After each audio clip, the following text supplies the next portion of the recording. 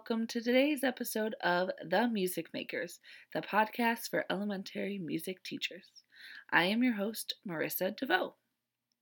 Before we get started, just want to reflect on this past week. It was my first week with students, and it was interesting to say the least. My biggest challenges I faced was honestly wearing a mask all day, every day, and talking was really difficult for me. You could probably hear it in my voice. I'm a little bit hoarse because I feel like my mask really dries out my voice. And I'm on a cart this year, so I'm moving around a lot more. And I just don't have a lot of time to take breaks for water and to take my mask off. So that's been a really big struggle for me, and I feel like it's impacting my voice. So I need to remember to keep hydrated and to give myself those breaks and to make time for those if I can. It was so good to see the kids back in school. I mean, obviously it's different and it's strange and it's weird and they feel uncomfortable and you feel uncomfortable, but it was so great. Since March, I haven't physically been in a classroom with the students teaching music, and it was a really good feeling. And, it kind of reignited something in me that maybe was lacking for the last couple months. I was really excited and we had a good week, and we're just going to keep moving forward and keep making accommodations. For my students, I made them each their own instrument bags because one, I didn't want to have to worry about cleaning the instruments every day, and two, I didn't want to ruin my instruments by cleaning them every day. So I made instrument bags for each of my students.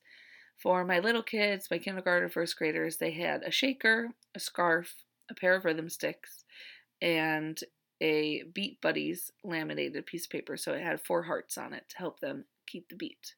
And it doubles as a dry erase board since I laminated it. My second graders had all of those things, and except for the Beat Buddies, they had a staff. And then my third and fourth graders, they had shakers, they had rhythm sticks, they had a mallet, and they had a staff whiteboard as well. And then they each got a different kind of instrument. So some got jingle bells, some got cowbell, some got guiro, some got castanets. So I did that because I use a lot of sound stories, and that way we have a variety of instruments to use from at any given time. So to all of you teachers out there who have just completed your first week or second week, or maybe you're just starting your week, good luck. I think you'll hopefully feel a sense of relief when you see all your students like I did, and you just got to keep doing the best you can. And don't forget to make time for yourself. Clearly, I've been neglecting that, and I haven't been hydrating as much as I need to, or I know a lot of teachers were complaining about they were getting breakouts underneath their mask. So I'm going to start bringing wipes to school and quickly, wipe off my face every couple of classes or so. And remember to moisturize your face and wash your hands and just keep moving forward. We can do this. So let's get started. And for today's episode, we're going to talk about songs and activities for teaching dynamics to our students. And I think the best way to start a discussion today is to think about the different levels of dynamics we teach our students. Personally, for me, in kindergarten and first grade, I focus mostly on opposites. So for dynamics, that means loud and quiet. Then as students get older, I introduce the musical terms of forte and piano. Next, we begin learning about other dynamics in between forte and piano and their musical terms. And finally, we know all the musical terms for varying dynamics, and we focus on crescendo and decrescendo. The oldest grade level I teach is 4th grade, and personally for me, by the end of 4th grade, they should be able to explain, identify, label, and perform all dynamics fortissimo to pianissimo, and everything that's in between, in addition to crescendo and decrescendo. I will discuss subito piano, subito forte, and sforzando if it occurs in a piece of music we are working on. And as always, I like to start our discussion with a question. Why is it important to teach elementary students dynamics? Besides the fact that it is outlined in our standards, it all comes down to expression.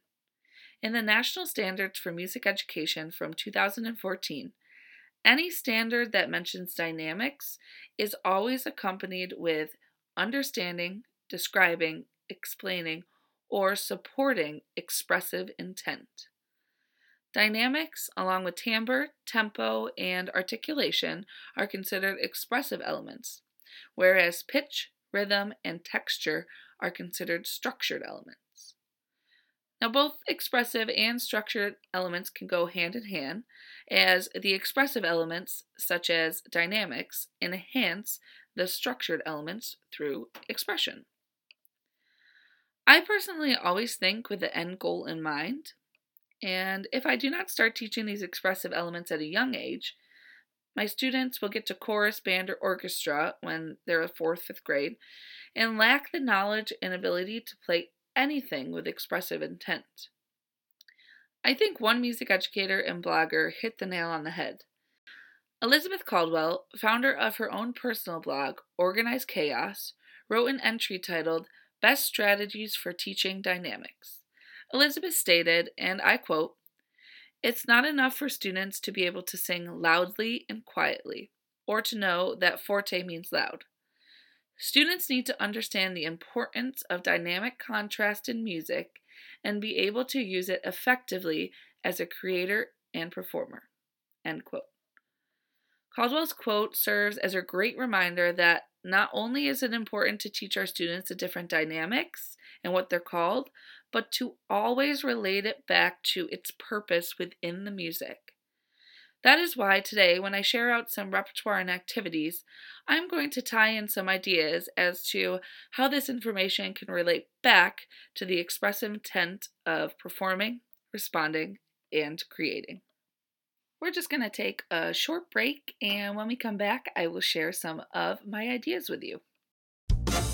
When you need a musical instrument for your child to play in the school band or orchestra, you have a lot of questions. Can I get the brand of instrument that the teacher recommends? Is the instrument maintained in proper playing condition? If the instrument needs repairs, there are free-to-loaner instrument available. With Twin Village Music, you'll get a resounding yes to all these and many more questions. The fact is, Twin Village Music rents more instruments to school children than any other music store in Western New York.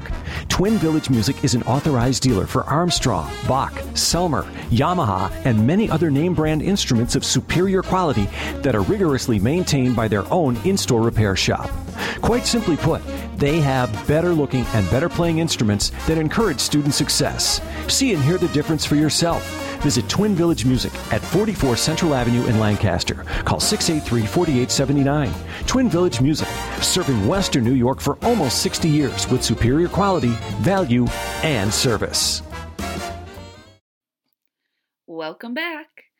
For today's repertoire and activity sharing, I'm going to start with kindergarten and work my way up to 4th grade. I will provide one song and activity for each grade level, but take note that most of them can be adapted for older and younger students. And as always, all of this information can be found on our website, themusicmakerspodcast.com. That's themusicmakerspodcast.com. For kindergarten, you are really establishing the basis of dynamics. The goal is to have students be able to identify and perform the difference between loud and quiet, or I know some educators prefer the term soft instead of quiet. The national standard for kindergarten under the performing heading is, with guidance, demonstrate awareness of expressive qualities, such as voice quality, dynamics, and tempo, that support the creator's expressive intent. Now, I know the folk song Grizzly Bear, original source unknown, is not a new discovery for most elementary music teachers. But have you ever thought about how this song can support the creator's expressive intent and how you would convey that to kindergartners? We're going to answer those questions in a little bit, but let's sing this song first. Grizzly bear, oh grizzly bear is sleeping in a cave. Grizzly bear, oh grizzly bear is sleeping in a cave. Please be very quiet, very, very quiet. If you wake him, if you shake him, he gets very mad. Roar! As you can tell from my singing, the first two lines are sung at about a medium forte level. The "Please be very quiet, very, very quiet" is obviously sung at a piano level. And on the last line, you crescendo to a forte like, "If you wake him, if you shake him, he gets very mad. Rawr." This song has a game to go along with it. Students stand in a circle, and one or two students are chosen to be the grizzly bear, and they sit in the middle of the circle. The student or students who are the grizzly bear pretend they are sleeping. The other students walk around the circle to the beat, and on the "Please be very quiet" section, I have students tiptoe, and on the last part, "If you wake him, if you shake him," I have students stomp. Lastly, the student in the middle, or the grizzly bear, should jump up immediately following the word "mad," and they're the ones who get to growl. It is a really great activity as it encourages students to sing at a piano and forte level, and students really love to play this game. Now let's think about the expressive intent with this song and how we can convey that to kindergartners. After teaching the song, or while you are teaching it to the students, you should be having conversations about the different dynamics you are singing. I usually sing it for my students a couple of times and then ask them what they noticed. After your students have established that you are singing quiet and then you sing loudly, have you ever asked them why they think you sing quietly in one part and why they think you sing loudly in another part? This is a tricky question for kindergartners, but it is necessary to understanding the expressive intent. Another angle you could use is to teach the game while singing the song with no words. Then ask your students what they noticed about your movements. Do they notice you tiptoeing and having a light movement in one section and then stomping heavily in another? Ask them, why do they think you are tiptoeing and stomping? See if your students can come up with some scenario in their head to match your actions. Oftentimes, and I'm a victim of this too, us music educators teach the song and then the game. There are many benefits to this, but it takes out some of the critical thinking and possible creativity that you can have if you teach the game or movements without the words or the story to the song. I'd love to try this out with my students and see what they come up with. It might not end up being a grizzly bear. It might be some different kind of animal or a totally different scenario. So I encourage all of you out there that already use grizzly bear to take it to the next level. Really focus on the expressive intent of the song and try and convey that to your students. Ask those questions. Get them critically thinking. By the time students are in first grade, they should be able to identify, play, and sing the difference between loud and quiet. One of the next steps I take is to work on everything in between loud and quiet, or forte and piano. I always pose the question to my first graders, do people always talk really loudly? They respond no. And then I say, do people always talk really quietly? And again, they respond no. Questions like these are so important to get your students invested, engaged, and thinking on a deeper level about your lesson, goal, or objective. With just these two simple questions, it gets students thinking about more than just opposites. There's a range we're dealing with in music. A great way for students to understand the range of dynamics is to do a game of hot or cold. If you don't know how this game normally works, allow me to explain. Someone hides something, and another person's job is to find it. The person who hid the item gives hints to the seeker by telling them that they are either getting hotter, meaning getting closer to the item, or getting colder, meaning getting farther away from the item. When the person is really close, you can say things such as, "You're super hot and you're on fire." And on the other end, you could say, "You are really cold," or "You're freezing" if you're far away. In music, I call this game forte and piano. For this game, you can really use any song that isn't too complex as far as words and is fairly long. I'd say you want at least 16 measures. I do this song in the springtime and tie it in with an Easter theme. So I use the song Little Peter Rabbit. I found this song in the book Kids Songs Around the World, a Mama Lisa book, and it is credited with England as its origin. There are a few variations of the lyrics, but this is how the version I use goes. Little Peter Rabbit had a fly upon his ear. Little Peter Rabbit had a fly upon his ear. Little Peter Rabbit had a fly upon his ear, and he flicked it till it flew away. The game works like this.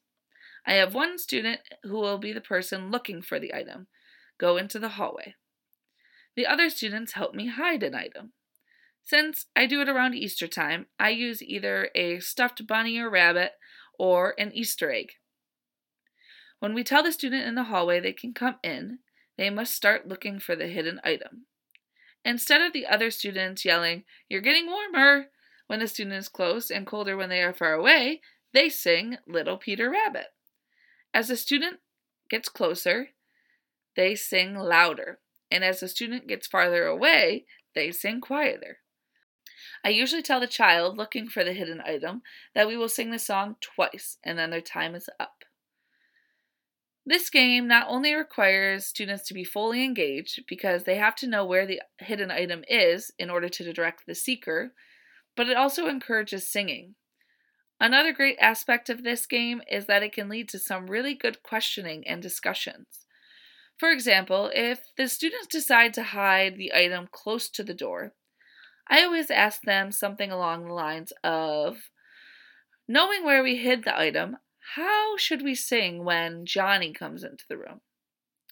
A common occurrence when we do this activity at the beginning is that students jump from piano to forte, even if the seeker is still far away from the item.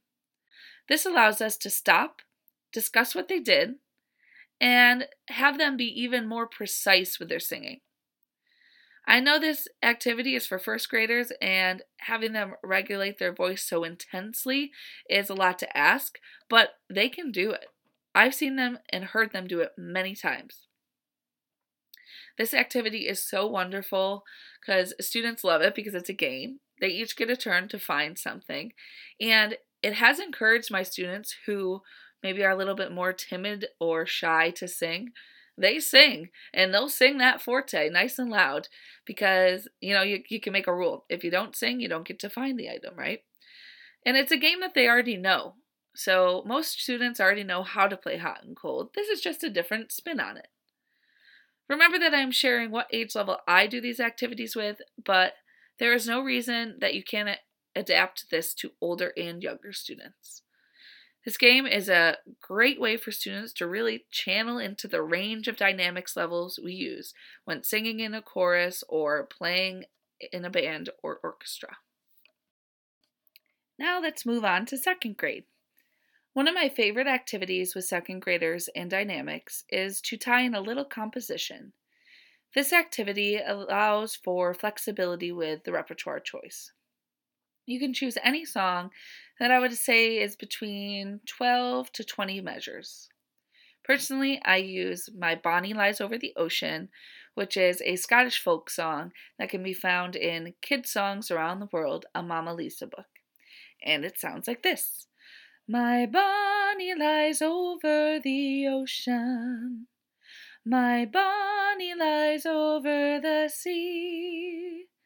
My Bonnie lies over the ocean, so bring back my Bonnie to me. Bring back,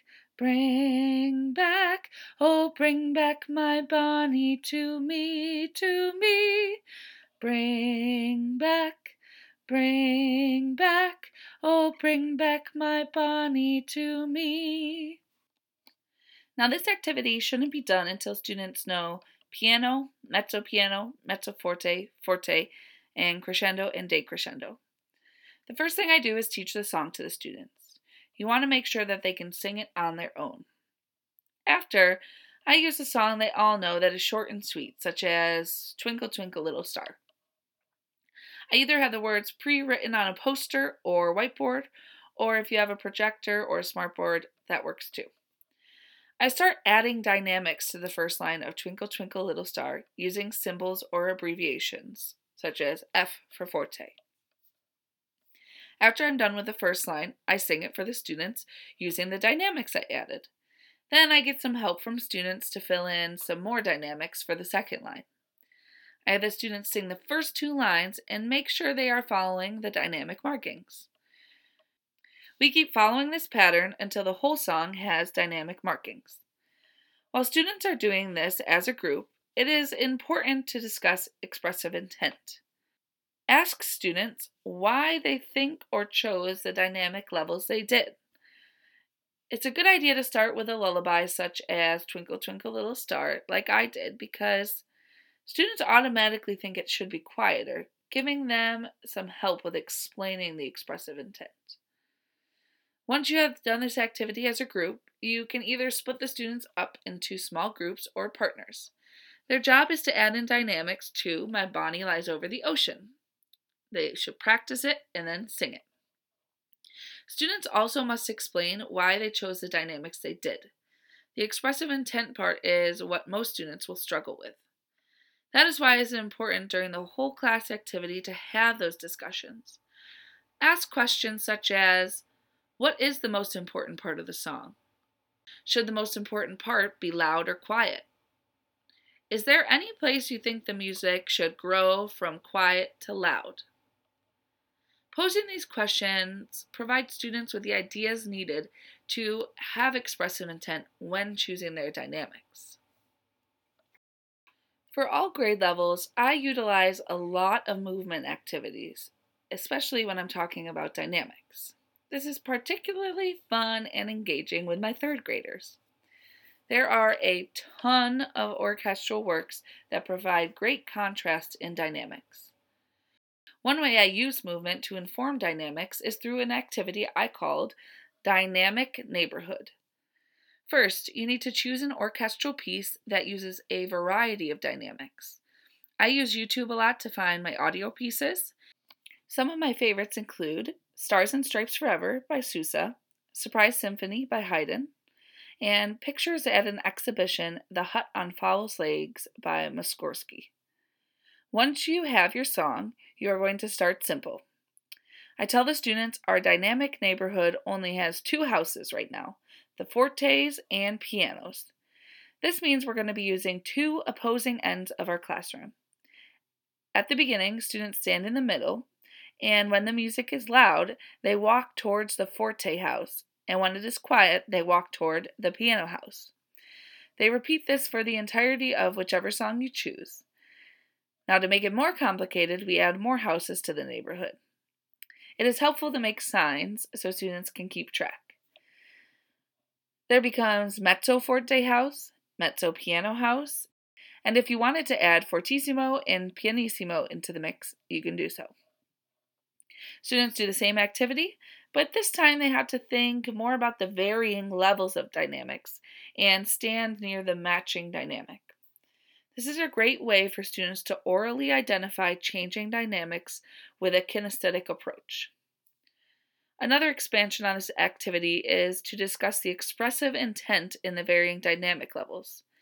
This works particularly well with orchestral works that tell a story, such as In the Hall of the Mountain King by Grieg. Have students discuss what they think is happening in the piece and why the composer would make it fortissimo in one section and pianissimo in another.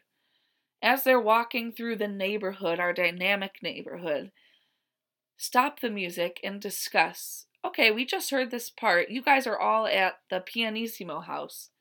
Why do you think it's pianissimo right now? What do you think's happening in this song? Really create that discussion. Don't be afraid to stop the activity, to pause the music, and have a minute or 2 discussion about it. It's going to be so helpful for our students in the long run. And last but not least, let's talk about 4th grade. By the time students are in 4th grade, they should know all dynamic levels. What I really start working on with them is getting them to identify orally dynamic levels by their musical term. A great repertoire choice I use to assess students on this is Simple Gifts by Aaron Copland. In particular, I use the New York Philharmonic version of Appalachian Spring Variation on a Shaker Melody. This version is a theme and variation, so each time the song repeats, and the dynamic, tempo, and instrumentation changes. This makes it a really good activity for oral detection of dynamics. Let's take a short listen.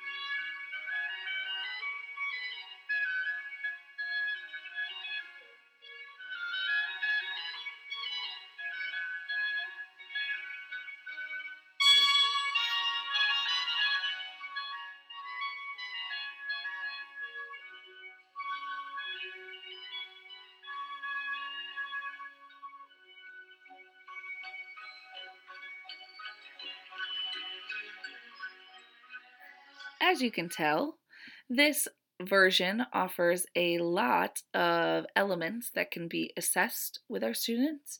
Next week, I'm going to do an episode on tempo, and I'm going to bring this activity back up again because, as you can tell, the tempo changes every time also.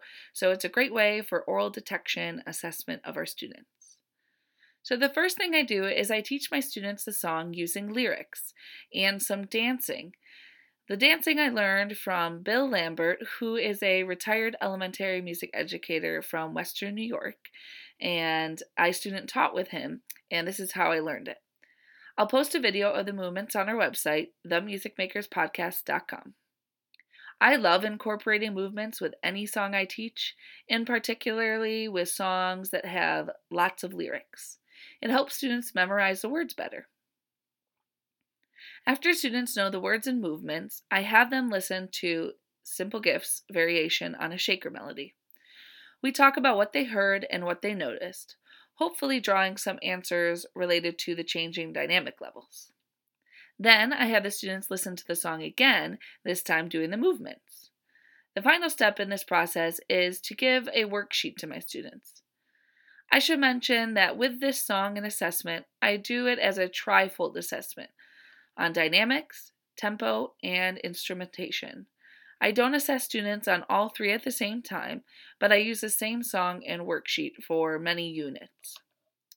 The worksheet is a table with different variations numbered in the far left column. Then in each row, students have to circle one dynamic, one tempo, and one instrument they heard in each variation. After the assessment, you can collect papers and review with your students. This document was also created by Bill Lambert. One thing I have found over the years is that the real challenge students face when identifying things such as tempo and dynamics orally in music is that they overlap these terms and concepts that can be confusing for them. For example, students often think because a song is fast, that means it's loud. Same thing with the reverse. If a song is slow, it must be quiet. This variation of Simple Gift negates a lot of misconceptions students have. The final variation of this piece is largo and fortissimo. This worksheet and assessment encourages students to think on a more complex scale and test their preconceived assumptions about dynamics with particular relation to tempo. And that's going to conclude our episode today. All repertoire and activities I shared in this episode are available on our website, themusicmakerspodcast.com. That's themusicmakerspodcast.com. There are so many wonderful resources out there and activities for teaching dynamics. My hope is that you have at least one new idea from this episode to try. As a reminder, I gave great specific activities and ideas, but they certainly can be adapted to younger and older students. The most important thing to remember is the reason why we have dynamics, and that's for expressive intent. Meaning, it is not enough for our students to know the difference between loud and quiet. They need to know the purpose of it in music. I think a lot of time, educators often underestimate students' abilities to express. They may struggle with it at first, but always asking them the why is extremely important. And the more you do that, the better they will be at expressing. Thank you so much for listening. Don't forget to subscribe. Next week, we're going to talk about tempo. And as always, if you have suggestions for upcoming episode topics, ideas, or comments, please email me at themusicmakerspod@gmail.com. Don't forget to hit subscribe, like us on Facebook at The Music Makers Podcast, and don't forget to keep making music. The cover art for this podcast was done by Nick Naparella, and the audio is from Audio Jungle.